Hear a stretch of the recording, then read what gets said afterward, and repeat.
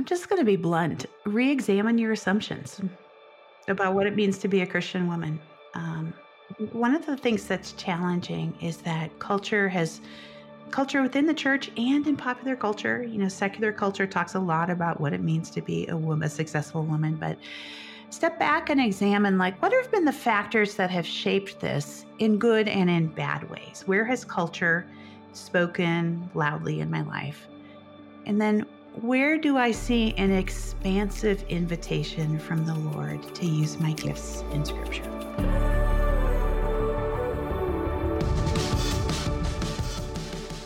Welcome to the Women in Work podcast, the show that inspires you to confidently step into your God-given calling and view your work as meaningful to the kingdom of God.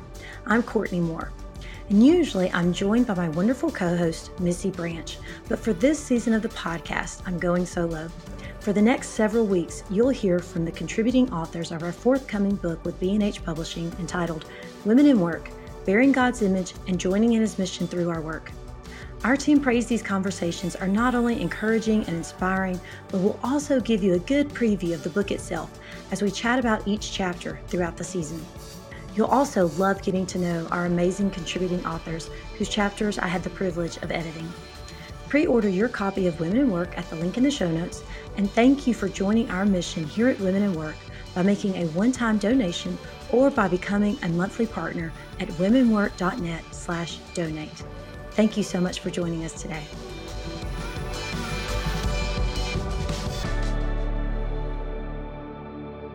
Listeners, welcome back to the show today. We are thrilled to have another contributing author with us. Joanna Meyer is here. She has written a beautiful chapter in the Women in Work book, and I really believe this conversation is going to cause you to want to get to know Joanna even more and to read what she has written about how the Lord has worked in her life and ultimately in her work. So Joanna, welcome to the show. Thanks. It's so great to be with you. We love having you back. Actually, you were on a previous episode, and I want to point our listeners back to episode 23. So scroll back. After you listen to this episode today, you can scroll back and hear more from Joanna. But first, let me introduce you. Yeah, for our listeners who haven't heard that episode yet, let me introduce then to a little bit about who you are, Joanna. So Joanna Meyer serves as the Denver Institute for Faith and Work's Director of Public Engagement, where she leads the events. She hosts the Faith and Work podcast, and she founded the national initiative Women Work and Calling. Prior to joining the Institute, she worked in global telecom, nonprofit consulting, and campus ministry with Crew. She also served as associate faculty at Denver Seminary's Leadership Development Program. Joanna has an MA in social entrepreneurship from Bakke Graduate University, and she graduated magna cum laude from the University of Colorado in Boulder. And she lives in Aurora, Colorado. So, welcome back, friend. So great to be here. All right, I was trying to remember, Joanna, how we initially even connected. Do you remember? I have no idea. I know I was following you guys on social media, and I think we had a conversation at some point along the way. And our old CEO at Denver Institute was like, well, you need to get to know the folks from Women in Work. And I'm like, I already do. That's right. I didn't one-up him on social connections very often, but I would love that I had that one. And we just forgot went about to that. each other, and we've collaborated. We're just sisters. We're co-belligerents. It's so fun. It's so much fun.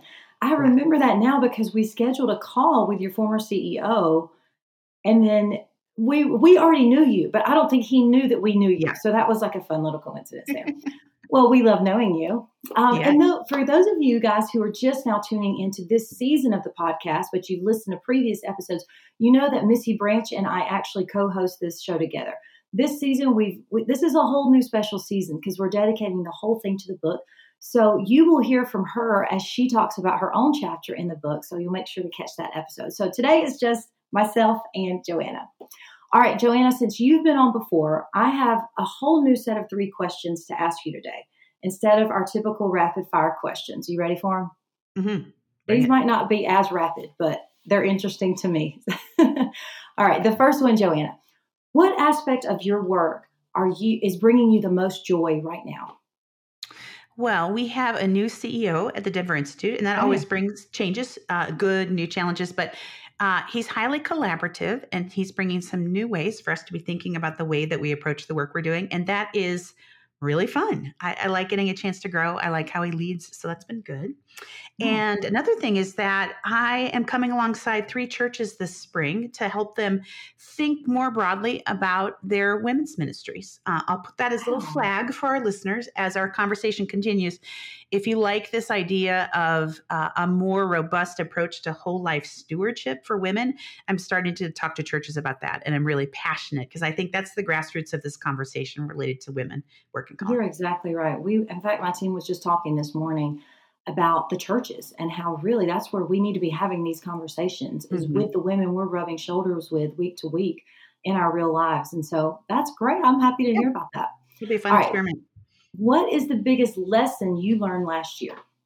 Gosh, I think in the life of any leader, you hit the point where you're like, well, I've exhausted where my gifts can take me. And now I need to look more deeply at the inner work that leads to leadership growth and better understanding some of your blind spots or weaknesses. So this has been a year of learning on that. One of the women who reports to me, I was simmering about something and I think she could feel it. And she verbalized, I knew you weren't mad at me. And I had to keep reminding myself of that. And I thought, no one who works with me should have to remind themselves that I'm not mad at them. And so I Hmm. thought I'm starting the process of figuring out how I better manage myself and my emotions related to my work. Well, I hope the Lord brings you to a place where you are ready to share that with others because I would like to learn what you're learning. So that I sounds think fabulous. this is a conversation for another day, but I think there is a lot to be explored in the area of women and anger, both the godly use Ooh, and understanding of it, because we do need it in our leadership, and strength of conviction and drive. But there's also unaddressed reasons of like, why are we angry? So, oh, that sounds very mhm. good. Okay, last rapid fire question. What's something you're planning on doing this year or you hope to do that you've never done before? Gosh, I want to go to the Crested Butte Wildflower Festival this summer. It's up in the Colorado Okay, mountains, and apparently along the hiking trails, they're just carpeted with wildflowers. beautiful. All right, so post that to the gram if you go. All right, so we want to hear for our listeners just tuning in, just getting to know you. We've already kind of been through a lot of your story, like I said on episode 23, but just very briefly, tell us just where'd you grow up, where'd you spend most of your adult life, and just a snippet of how you came to faith, and we can refer them to back to the previous episode if they need to hear more. Yeah, split my time between the Midwest, the Chicago area, and Denver, Colorado. I'm a pastor's kid, and so I came to faith early in elementary school. But it's been through my young adulthood, and especially in kind of my midlife years, that the reality of the gospel has had to become real in my life in new ways. And we'll talk about that in this episode. So tell our listeners the title of your chapter. It's the grief and grace of an unexpected career. Grief and Grace of an Unexpected Career. Joanna, that chapter to me, there is so much beauty just in that chapter title.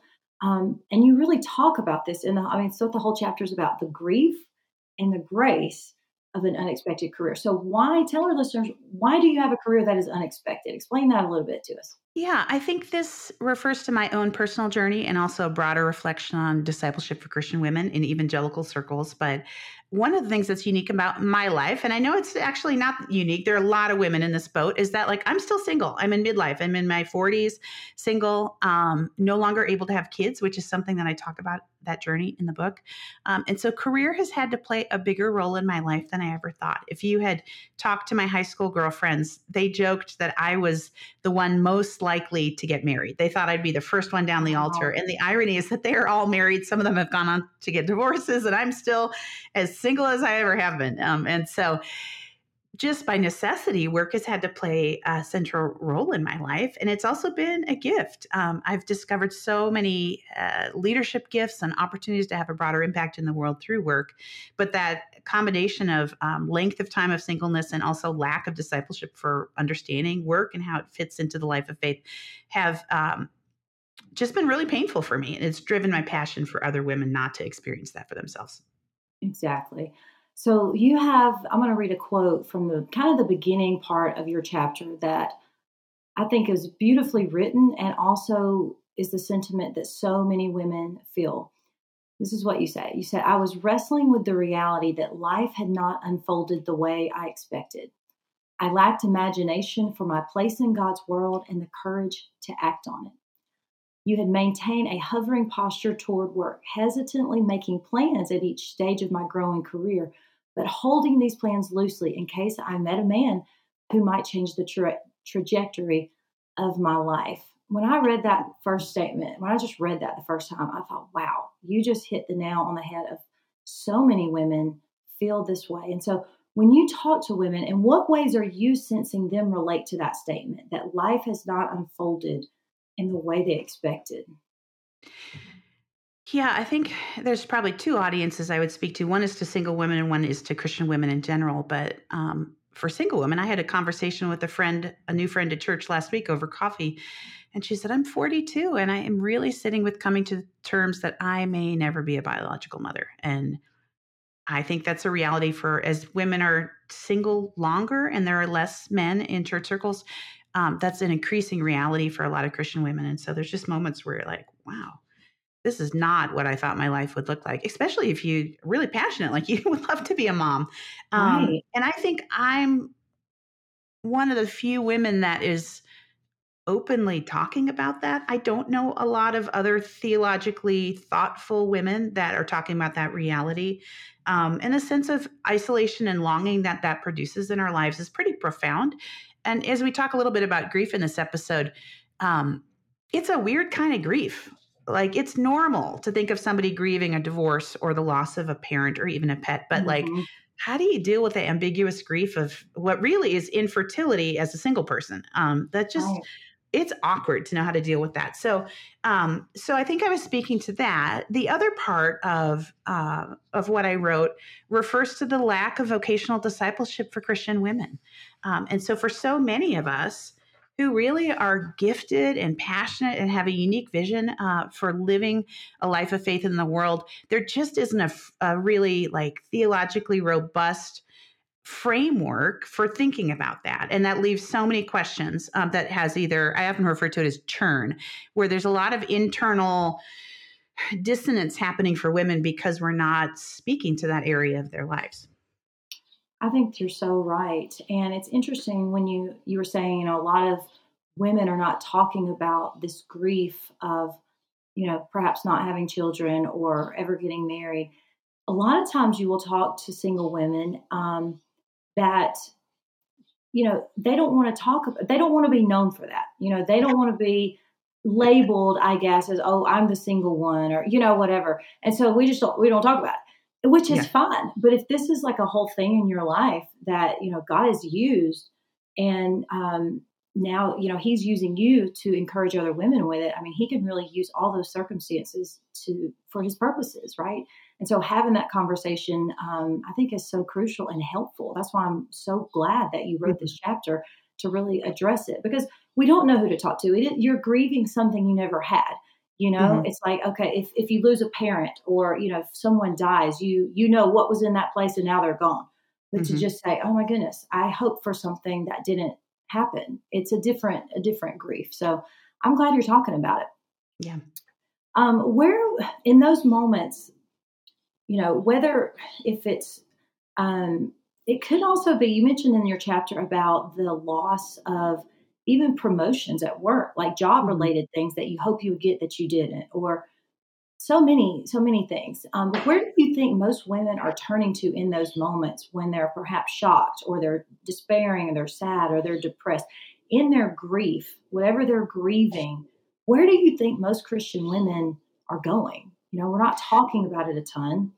Yeah. That's a good question. And I would want to acknowledge that there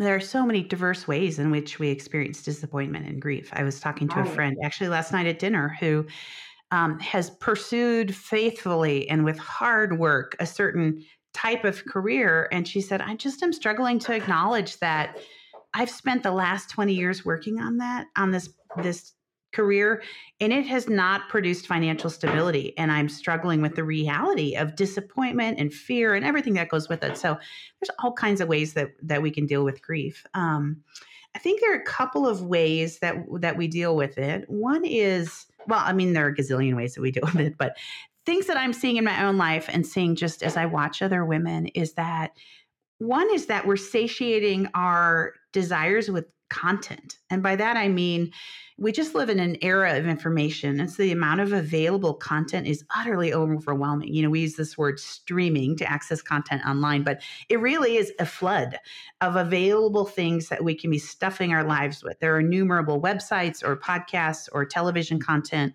online books, things that you can be reading, and you can stuff your life full of it. The other weekend I had a cold and just didn't have the energy to do anything. And so I just laid on the couch all weekend, which is fine. That happens when we're sick. I don't want to imply that that's a bad thing.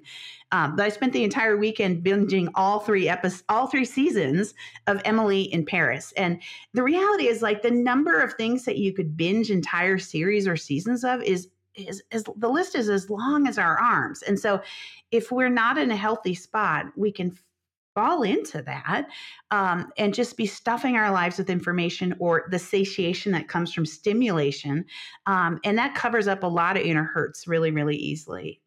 We saw in the pandemic that women's alcohol use increased significantly. It was a way to just, instead of dealing with pain or isolation in healthy ways, we were turning towards escapes through things like that. I think, speaking to Christian women specifically around this kind of grief, I think isolation is a reality. And we probably, as a result of the pandemic, have become more accustomed to that. I think all of us have learned how to be alone more than we had before. And so it's just easy to settle into patterns of isolation that aren't healthy. I mean, goodness, I've gotten so used to sitting alone at church that I don't even think twice about it. I have moments where I think, gosh, I don't love this. But it just become the normal experience. And I say this as somebody who has a vast network of friends. It's not like I'm a hermit or I don't have social skills. Like, I have a richer relational network than a lot of people, but it's just a reality. I live by myself. It's easier to show up at church and sit by myself. And so that sense of isolation in those seasons of transition or disappointment is very real. And it's honestly, it's a really unhealthy combination of the isolation and then the streaming of content that is not going to lead you down a path of health. Just filling yourself with, if it's just on your phone, that's what I'm guilty of just numbing out and just scrolling, right? Or whether it's all the seasons, but knowing that is not going to lead us toward life, toward the life that the Lord has for us. And so, you share in the book some deeply personal losses. I mean, we, use the word infertility here, but you went through quite a lot as a woman. And you can share a little bit of that now if you would like. But I'll read another quote in the book. You say that in this time of grief, you kind of went through this experience. You had some major surgery happen. And you said that spiritual platitudes offered no solace as I emerged from surgery, grieving that I would never experience this part of a woman's design. Talk about that. Just explain that a little bit for our listeners. Yeah. In my early 40s, I started having we can talk about gynecology because this is a women's podcast. Sure. So guys, if you're listening, hey, this is an opportunity to learn. I started having super heavy periods and just didn't think anything of it until my personal doctor was like, I think you've gotten so used to this, you don't realize what's really happening. I was losing so much blood that I turned up anemic at my annual physical. And that, it was like a stopwatch started, click. And I just knew I had a window of time as I was having uterine fibroids. That was the issue. That's a very common problem for women. And at that point, it was like, will I ever be able to have kids? There's this window of time. We knew that those were growing and taking over my uterus. We took a couple minor medical procedures and hormonal birth control to try and manage it. But in the back of my head, in fact, my doctor, she had terrible bedside manner. She actually said, if you ever want to have kids, it's go time. And I think what she meant was you got to start doing in vitro fertilization or high powered fertility stuff. And I was like, I don't know. As a Christian woman, I don't know what I think about this. There's a single woman. It was such a mess of emotions and confusion. But I felt like I had this window of time where it's maybe God will work a miracle and allow me to have a child. And he didn't. In spite of much prayer and waiting and online dating, I did everything I could to try and see that desire met in my life. And then right at the peak of the pandemic, the minute like the lockdowns lifted and we were able to get back into surgery again, they removed my uterus. My fibroids had gotten so big and the bleeding was so profound that there really was no other option. And so here I was. I am a single Christian woman, have never been sexually active because I hold a conservative vision of marriage and sexuality, and they're taking my uterus out. And talk about awkward. Even I'm laughing because even as I'm verbalizing that, I say like, they make movies. I'm the 40-year-old virgin around my life. And yet it's reality. And there are a lot of other women that are in that spot if they have lived a life that they've tried to steward and be faithful. And so I can laugh about it now. And I also weep about it because it just was really painful. And so as I came out of that season of kind of like despairingly hoping the Lord would work and then grieving the surgery, I just have had to sit with that. And you had asked a little bit about how I dealt with it. I threw everything at the grief that I was experiencing. I did counseling. I did spiritual direction. I prayed and read the Bible. And nothing lifted that despair. And I say that because I want other women to hear that you can be faithful and still heartbroken. And God is in that. And it's not a formula for getting out of it. And I felt a lot of shame around that. Even in conversations with my closest loved ones, they would say like, well, if you just were trusting in God and reading scripture, you should be able to change the way that you feel. And so there was shame for me around that I was embarrassed to talk about it because it was like this weird grief, as I just described it. It was not like a socially acceptable form of grief, or at least it felt like that to me. And I just felt shame that I wasn't able to lift the great sorrow that I felt. And I think I'd want our listeners to hear that grief is a personal journey. There's not a formula. And so please don't try and speed yourself out of it or fix it. Have wisdom in the choices that you're making, but know that the silence of God, it's a very biblical thing. Right. So everyone's grief is personal and different, but for you, how long do you feel like, man, this dark cloud is not lifting? Was this like a year? Was it, how long did you feel like you were just under that? I think there were periods of deeper intensity. It overlapped with the pandemic. So it's always hard to know how much of it was situational, how much of it was personal. But like I probably was grieving, I bet, for a good solid 3 years because there was the grief of knowing that a hysterectomy was in the car, that it was coming up for me. Even if we hadn't used those words and said the time is now to do the surgery, I knew that was the likely outcome. And so there was a lot of fear and anticipation. And then there were probably, I think there were 2 years of grief, some of which was more active than others. But it's just been in the last, 6 months or a year that I have been able to say like, gosh, it feels like something has shifted and that I'm more optimistic and forward and looking in life. So during those hardest moments, and even now when you feel like it has lifted, how are you making sense of the reality of your life and the goodness of God? Because not that everyone's going to question why or God, where are you? But those questions no doubt arose. And then, all of this is, of course, affecting your work. And so how are you kind of pairing the goodness of God with this suffering? Yeah, I think there are aspects of this journey in which I will never get a good answer. Right. To be honest. And I think that happens with lots of areas of grief. I mean, tragedy happens in lives in different forms every day that will never have an answer of like, this happened, God was faithful, therefore everything's all good. I mean, there are some of those unanswered things that are just the consequences of living in a fallen world. And so for me, that sense of like, hey, God designed my body to be able to bear a child and I won't be, that is not an answer I'll have between now and heaven. And so I try to really avoid platitudes of saying like, hey, God was good in the midst of this.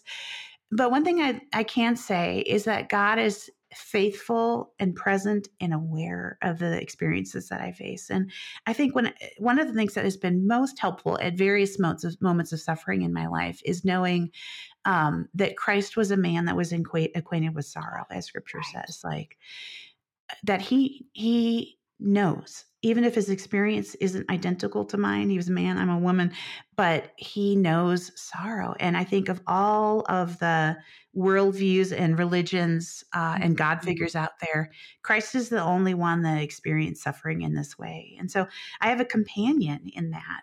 And that is a beautiful thing. I think other things that have helped of just time and having a broader framework about the stewardship of my life, like I got amazing things going on in my life, like Absolutely. amazing. And so sorrow exists in the broader context of what God invites me to. One thing that I think is tough in church circles is that we have framed so much of the feminine experience for Christian women around marriage and motherhood that I think the difficulty is amplified because of church culture. And so that's why I'm so passionate about a broader conversation for women. No, I think you're right. That's beautiful. And so you mentioned that during that season, you felt like, you talk about this in the book, that God was silent. You were praying, you Mhm. were coming to church, you were going to counseling, you were doing all the things. But, I've heard people say, and I'm curious about your response to this, that people would say, no, God is not silent. He has written a whole book. And if you just open it up, Joanna, he will speak to you. How are you, when you hear that, you're laughing. Tell me what you think, because I think people it's I just genuinely, I'm just going to be blunt. go I ahead. think it's incredibly unkind. I think it's Thank you. incredibly unkind to offer prescriptive solutions to grief. Because I would Mm, say in concept, yes, scripture is alive and active. It is the word of God to us today. But to say, because you read scripture, your pain will be alleviated is unkind to the reality of people that are mm, suffering. And mhm. I would say, look at any of the Psalms of lament or Thank you. biblical figures that cried out to God and just said, why is this happening? The Bible is peppered with stories of people who had incredible doubt.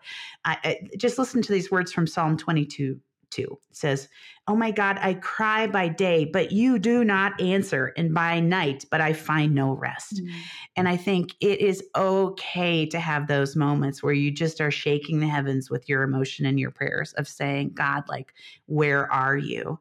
I think that is just one of the mysteries of God, that we have a God who's intimately present, incredibly powerful, terrifying in his holiness. Like, that is the mystery of God. And so we can choose to be faithful and be engaged. But even if you're doing all of the right things, there can still be mystery and difficult things in our relationship with God. that's exactly right. Thank you. I love that answer. And even that psalm, that Psalm 22 is, a lot of people have pointed that straight to Jesus himself, Mhm. because there's a lot in that psalm about that's really a prophecy of him. And I think about, on the cross when he cried out, my God, why are you forsaking me? I mean, it wasn't like the Father said, don't worry, it'll be over soon. I mean, he was I met got with a verse for that, silence. Jesus. Right. Yeah, I mean, So, that the Son of God would acknowledge that he felt forsaken, gives wow. hope to anyone that is experiencing suffering or ambiguous grief, that Right. we have a companion, but it's not a formulaic solution. Right. Thank you for that. And so, how in the midst of grief, Joanna, did you find the energy to keep working, to keep going? And the thing is, it's not that you just put forth the minimum. If anyone knows you and the quality work you produce, and Mhm. I mean, even just your vision for women work and calling, I mean, you're not putting out minimum work here, minimum effort. The Lord has gifted you in some amazing ways to go Yeah, above and yeah. beyond. But, You and I are both women of vision, aren't we? I mean, I'm talking about shifting the conversation around influence in public life for Christian women. I mean, that's no small goal. thank you. But like when you're stuck in that place where, where's God? I mean, you couldn't just give up on what He had called you to. You kept moving Yeah. forward. How did you find the energy, just straight energy? Because grief is so wearying. Yeah, I think a couple things. One is the pandemic really helped because Okay. life was kind of shut down. Like I wasn't having to show up and be quite as like smiley faced and social as I might in other seasons, and we weren't going into work, so it wasn't like I was showing up 40 hours a week dressed for business and that. So I think I had a beautiful couple years there in which God just met me in the quietness of life. Mm-hmm. Um, and I think I made very wise choices about self care. And so some of that meant choosing to say no to stuff. And I still try and do that. Depending on the situation, like I think of, in my case, babies are a soft spot for me. And so we've talked about this before, like I may make a choice at church to just be thoughtful about how I'm around kids. And I love kids. So just being thoughtful about like to what degree and where, if somebody is a true acquaintance and is having a baby shower, I might say no to that and just offer them a gift later. Because for me, it's hard to be on the spot and in a group of people for extended time where it's all focused on a baby. So if it's my nearest and dearest, of course I'm going to be there. But if it's an acquaintance, then I'll choose to manage it differently. And so there is a lot of just like, how can you make wise choices to care for yourself? Not always keeping up appearances, but just making good choices that just nourish your heart and are kind to who you are. And there's just a beauty in that. I think proactively too. I begin to see which of my friends could handle the ambiguity of that season, and that's really important. I think we need to learn how to be better companions to people in grief. It's you can turn that into a verb if you've ever heard people talk about companioning others. But I learned really quickly who are the people that were wonderful companions in that season for me, and I would like to learn to be a better companion towards others in that. Right. And the Lord will grace us, if we need to be that to someone, and grace us if we need to be on the receiving end of that as well. I love the phrase you just used, the ambiguity of that season. Boy, because there's a lot there. It's so complex, right? The emotions, the effort, all of that. So, you know what I thought of? I was thinking about that ambiguity. I was talking to one of my closest friends is a mother of 4 and teenagers. And she said, I'm about 3 years away from empty nesting. And I'm terrified because I don't know who I am apart from my kids. And I just celebrated her. I said, I'm glad you're asking this question now because you have some time. Like God will take you on this beautiful painful journey of discovering new things about you and inventing how he wants you living life and using your gifts in that season. Good thing for starting now. And so I thought for her, that's a season of ambiguity too. Like we just have to get comfortable with those seasons of being in between in our walk with God. And so I would speak to other women whose lives are different than mine. Like we're all going to experience that at some point in our lives. Right. And just as you were talking, I just, you're talking about loss, and I'm imagining the pain you're feeling having to go to baby showers. And I just, as your friend, Joanna, I just want to say, I'm so sorry. I'm just so sorry though, because I feel that I can empathize that was truly, it's painful. So anyway, I sympathize with you. All right. So going back to that first quote I read from the beginning of your chapter, you had said that you had lacked the imagination about your place in God's world and then the courage to act on it. Why do you think that is such a common theme for women? Because it's the same for me. I mean, I look back at myself as a younger woman, and that's really how Women in Work came to be, is me trying to figure out, well, imagine how could God use me in ways I never dreamed of? First of all, why are we having trouble imagining how God could use us? Like, that's a whole thing. That's part of why I started this podcast, right? To give women imagination. Why is that a thing for women? Yeah. And isn't that beautiful that in the midst of talking about some hard things in life, that has out of that, God has birthed an incredible passion and life energy and purpose. So the two very much go hand in hand. I think just an observation as somebody who works in the faith and work movement. Our listeners may not even realize that there is a faith and work movement, but yeah, there's this whole like global network of people that are helping believers see a broader integration of their faith in all of life. And we believe in the redemptive, the creative good of work that we see in Scripture, and also the redemptive influence of work and God's renewal of all things. Like we just want to introduce more and more Christians into that framework because it energizes and inspires our life. So I would say there's a general lack of that for people at any age, gender, or life stage. But in particular, there's a critical gap for Christian women. And I'm going to say something that may feel spicy to some people and not to others, but I think we've done women a disservice because we've centered and spiritualized marriage and motherhood as the pinnacle of a Christian woman's experience. And I say that in no way to diminish the significance of what those roles are. Clearly, as we think about my own grief journey, as we think about the biology of a woman's body, like the ability to bring life and be in relationship is a beautiful God ordained thing. But where we've done women a disservice is that we've centered that as that is the definition of what it means to be a woman. And I would argue God's purposes for women certainly flow through that amazing biology he gives us, but that's not the end destination for our lives. Like our lives exist in the broader framework of God's narrative of creation, fall, redemption, restoration. If people have been exposed to that, like that is the story of our lives. And our parenting, our motherhood, our wifehood fits within that. And so because we've presented this curtailed vision for women, we lack imagination. We lack examples and discipleship for life outside of those relationships. And I'd say also, we've so emphasized biblical knowledge and personal discipleship, which, let me emphasize again, critical to the discipleship journey, but not the end destination. All of that exists with life with God in the world. And so it's that, I think, that in the world piece that's often missing for us. Right.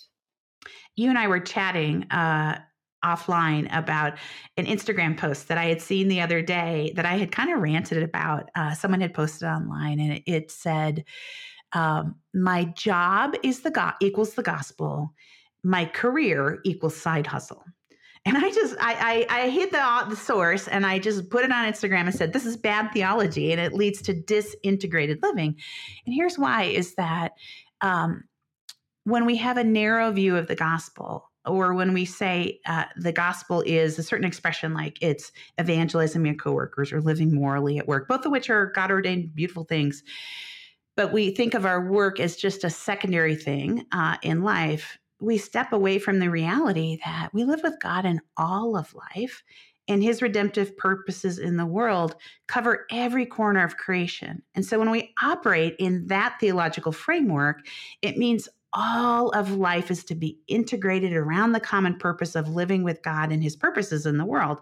And so that pushes our imagination and our discipleship to say, we need to be pointing any believer, but especially women, to all of life and what the implications of that are.